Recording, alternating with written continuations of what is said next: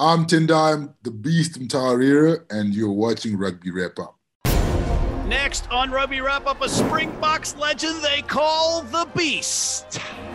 Rugby Wrap Up brought to you in part by Sheehy Auto Stores. It's easy at Sheehy. The Pig and Whistle, the world's best rugby pub. And Lean and Limber, stretching your way to a healthier lifestyle. Hey, everybody, and welcome back to Rugby Wrap Up. Matt McCarthy in Manhattan. That's New York City, but we've got our big guest over across not only the pond, but the sea and the hemispheres. And it happens to be none other than Tendai Mtawarira. And our man Barry Herbert, your biggest fan, is on location in South Africa, but unfortunately the feed doesn't work, so I'm going to have to ask all of his great questions. You know, a lot of people also know you as simply the Beast. And full disclosure, I sat at a table with you in Washington, D.C. at the luncheon before the All Blacks edged Team USA in that thriller. But I didn't realize how big you were. But I didn't realize how tall you are, because you're taller because you're so broad.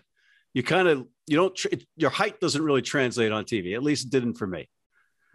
Yeah, that's a fact. A lot of people always say that, when they meet me, I'm a bit taller than they thought, I would be. And I think it's because maybe when I'm standing, next to guys like Eben, and, all those giants, those locks, he might think I'm quite short, but I'm actually, not the shortest guy around there.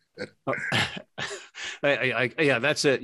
That these guys are monsters, but I get why you're called the Beast, except you were the nicest guy on the planet off the pitch. No, thank you. I do try. That's always been probably one of my biggest qualities. I always try and be polite and be kind to people. So I value people, and that's my nature. So you're in Durban? Yes, I'm in Durban. I'm at home with my family. I live out here. It's beautiful. It's right next to the coast. And it's warm weather here. It's summer, so we're enjoying it here. Let's stop beating around the bush here. When I saw you, you looked like you could go out on the pitch in that All Blacks Team USA game for either side. When's the next time we could see you putting cleats on? I don't think there's a chance for that. Maybe in an old boys match or something, then you'll see me.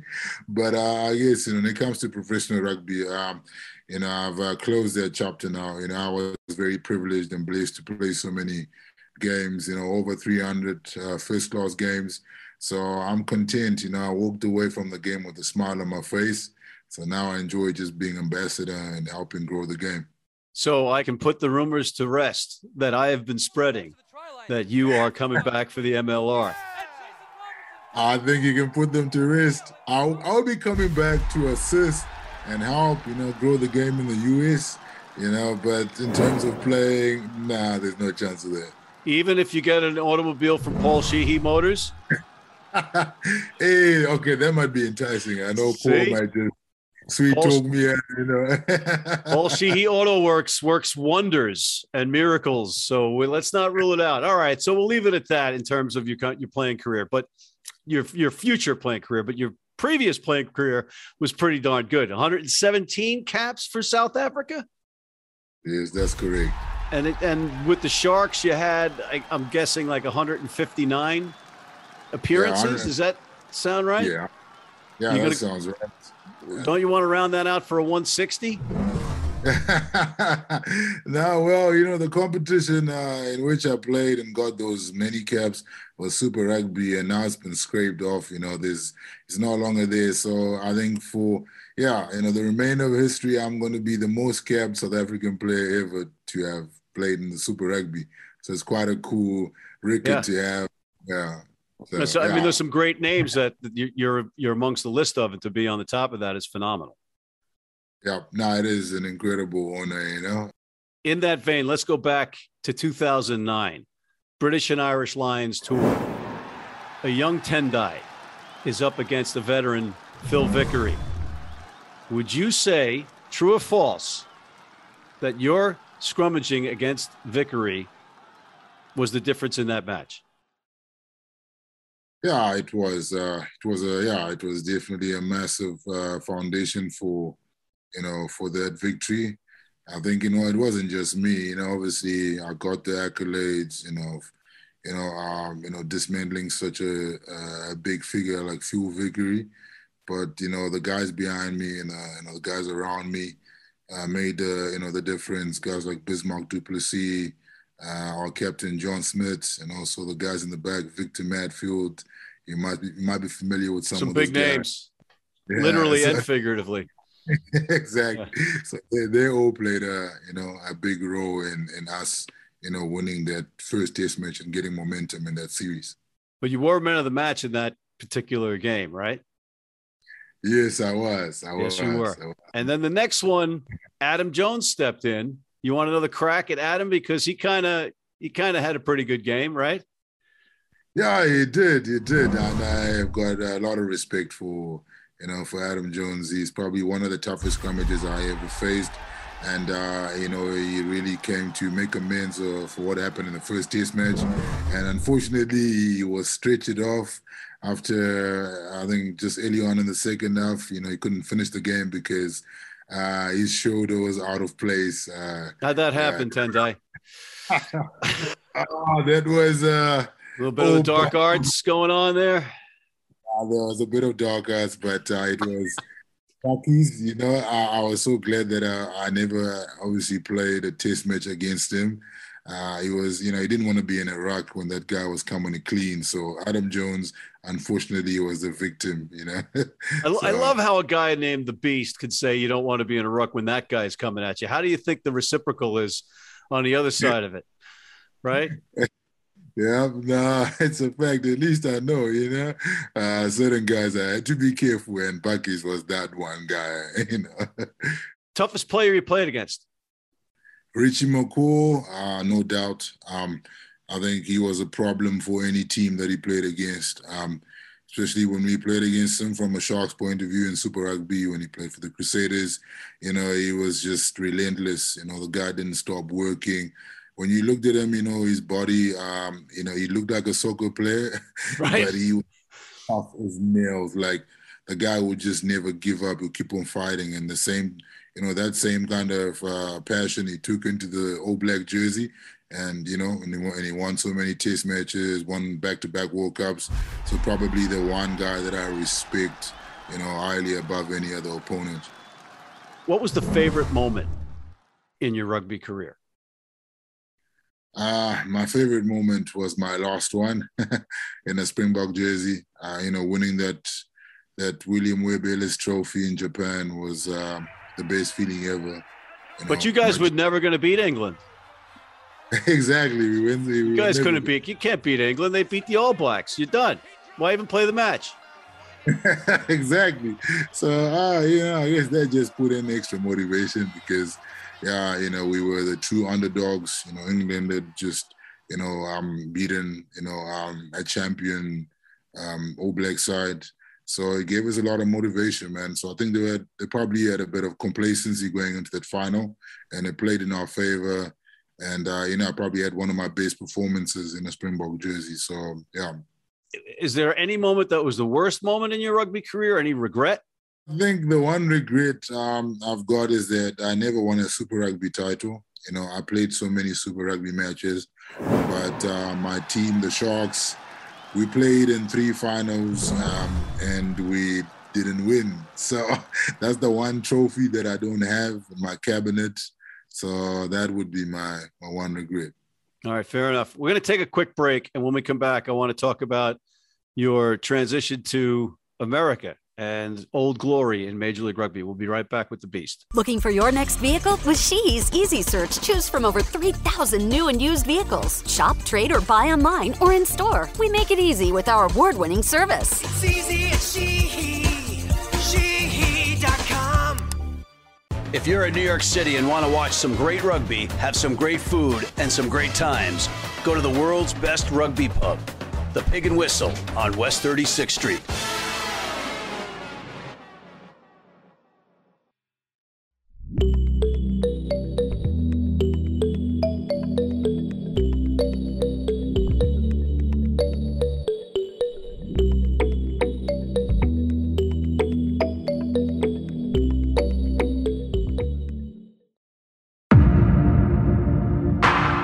are back with the Beast, ladies and gentlemen. And if you don't know him, you really need to get out of your cave or you come out of your coma, come out of your wherever you're in, because this is one of the best rugby players to ever play on the face of the earth.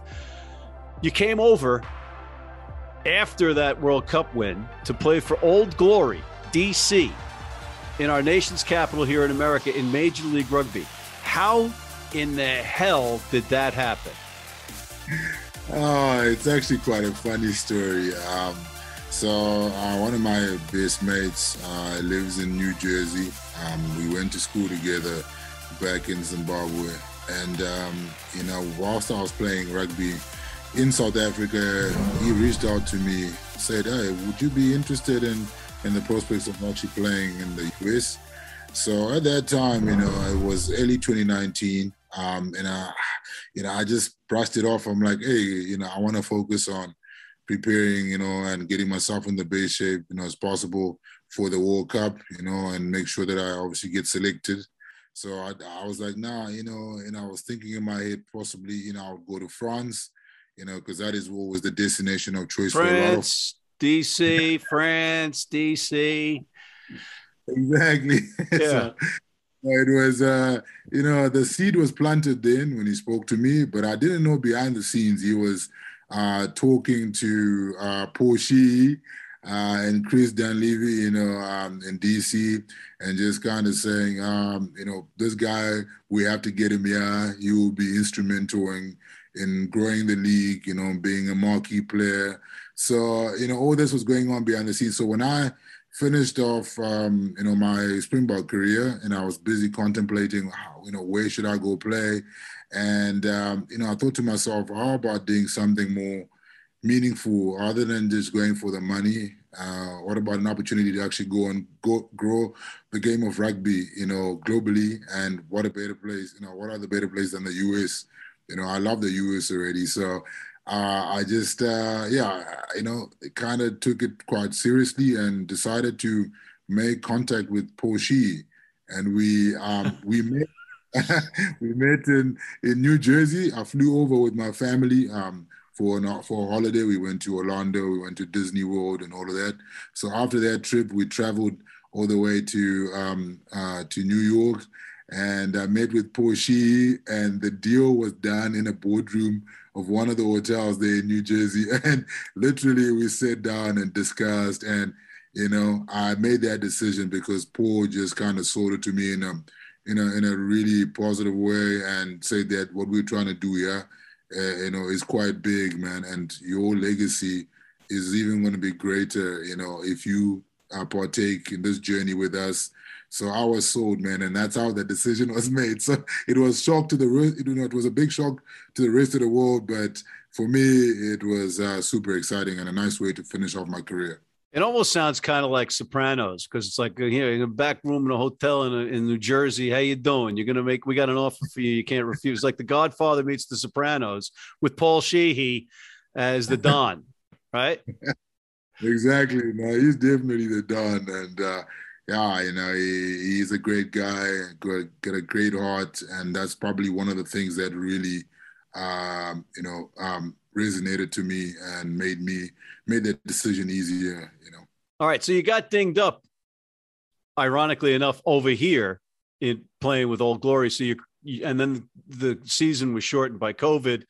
So your career over here was shortened, right? But your impact was immediate off the pitch with kids and the organization. And, for people like me covering the sport, it was an electric moment when the announcement came out that you were coming over.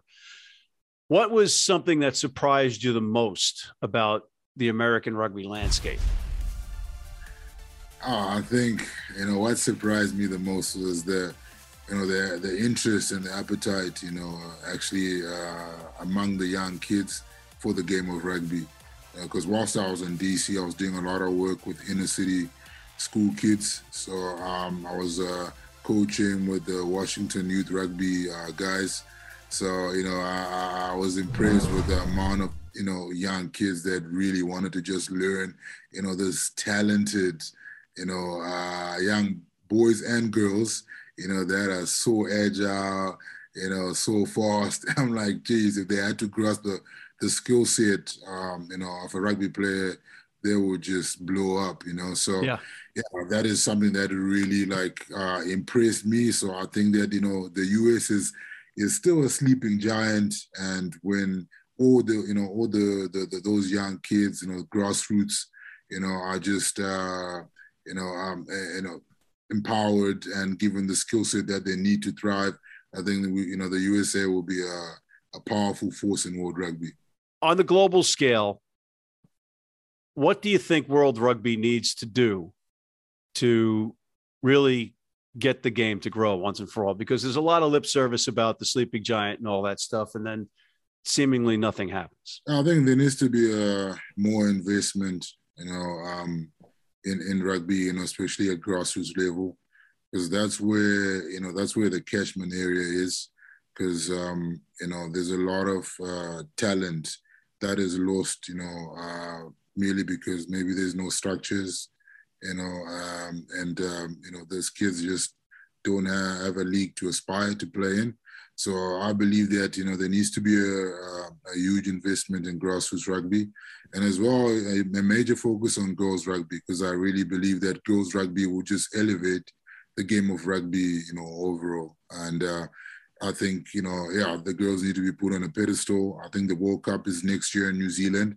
There needs to be, just a lot of, marketing, amplifying that World Cup, because when we get girls rallying behind anything, I think that's when it becomes an ultimate success.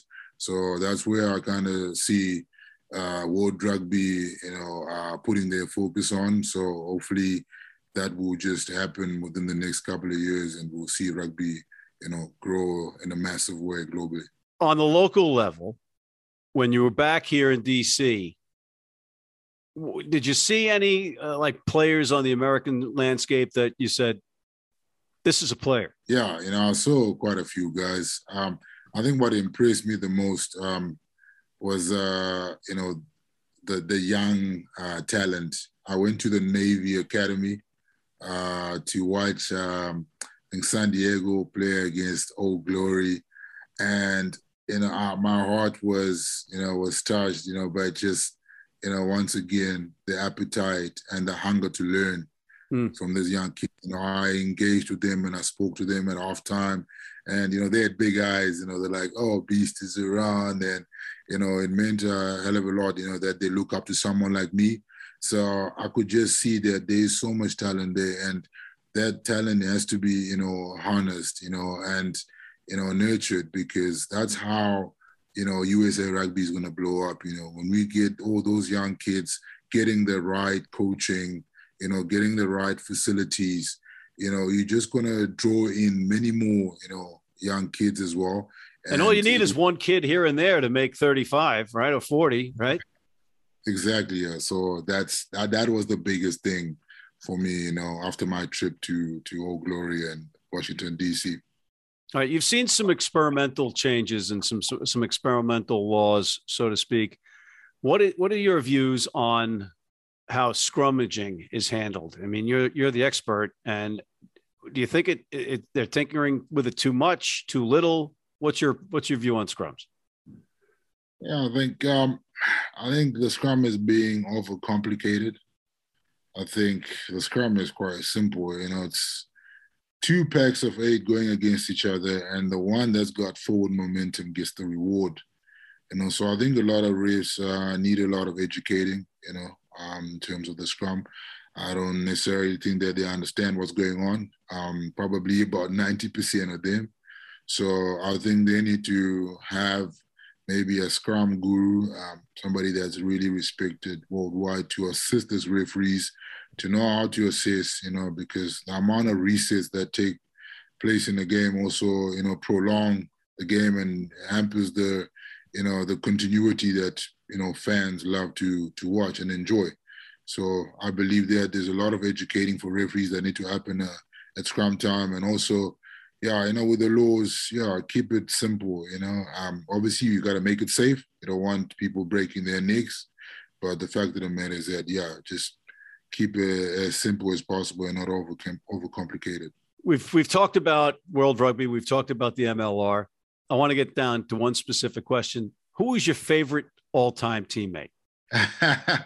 My favorite all-time teammate, I think it was Bismarck du Plessis, because he was a good friend, but he also pushed me, so when I kind of, rested on my laurels and thought that I had made it and I was big, he cut me down and humbled me, and pushed me to actually working harder, and every time we would do extra sessions, on the field, in the gym, and he'd always rally me in when I didn't feel like it.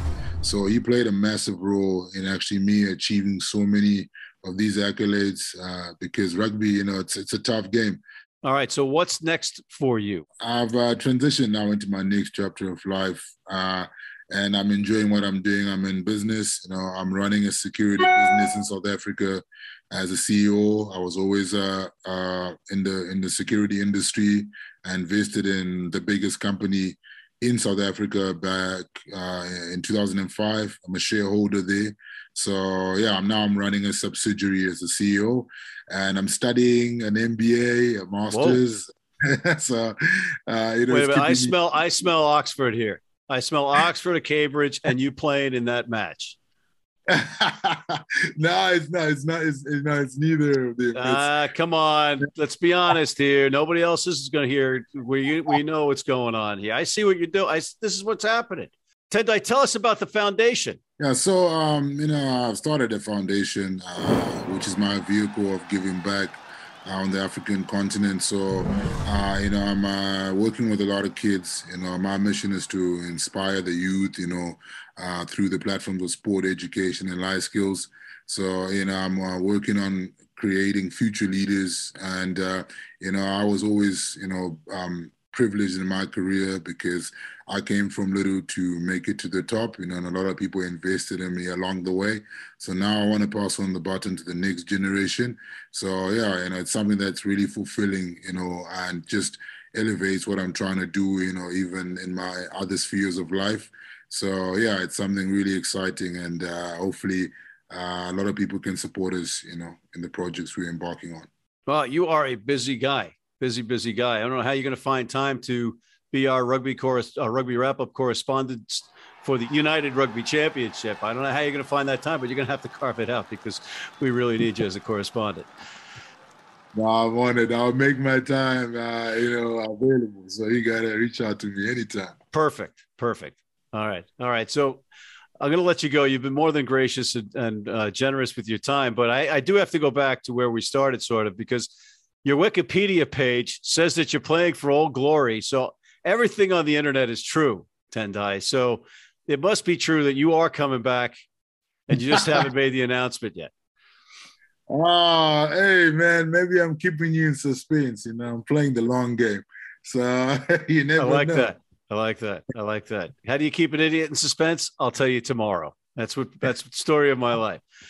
On that note, we are out of time. I want to thank the Beast, a.k.a. Tendai Mtawarira in Durban, for coming on Rugby Wrap-Up. Thank you, sir. Much appreciated. For the Beast, I'm Matt McCarthy in New York. Thanks for tuning in. We'll see you next time. And in the meantime, check out our other segments, including the College Rugby Wrap-Up, our lively chat with rugby legends Dick Spring and George Hook, and look out for our upcoming United Rugby Championship shows.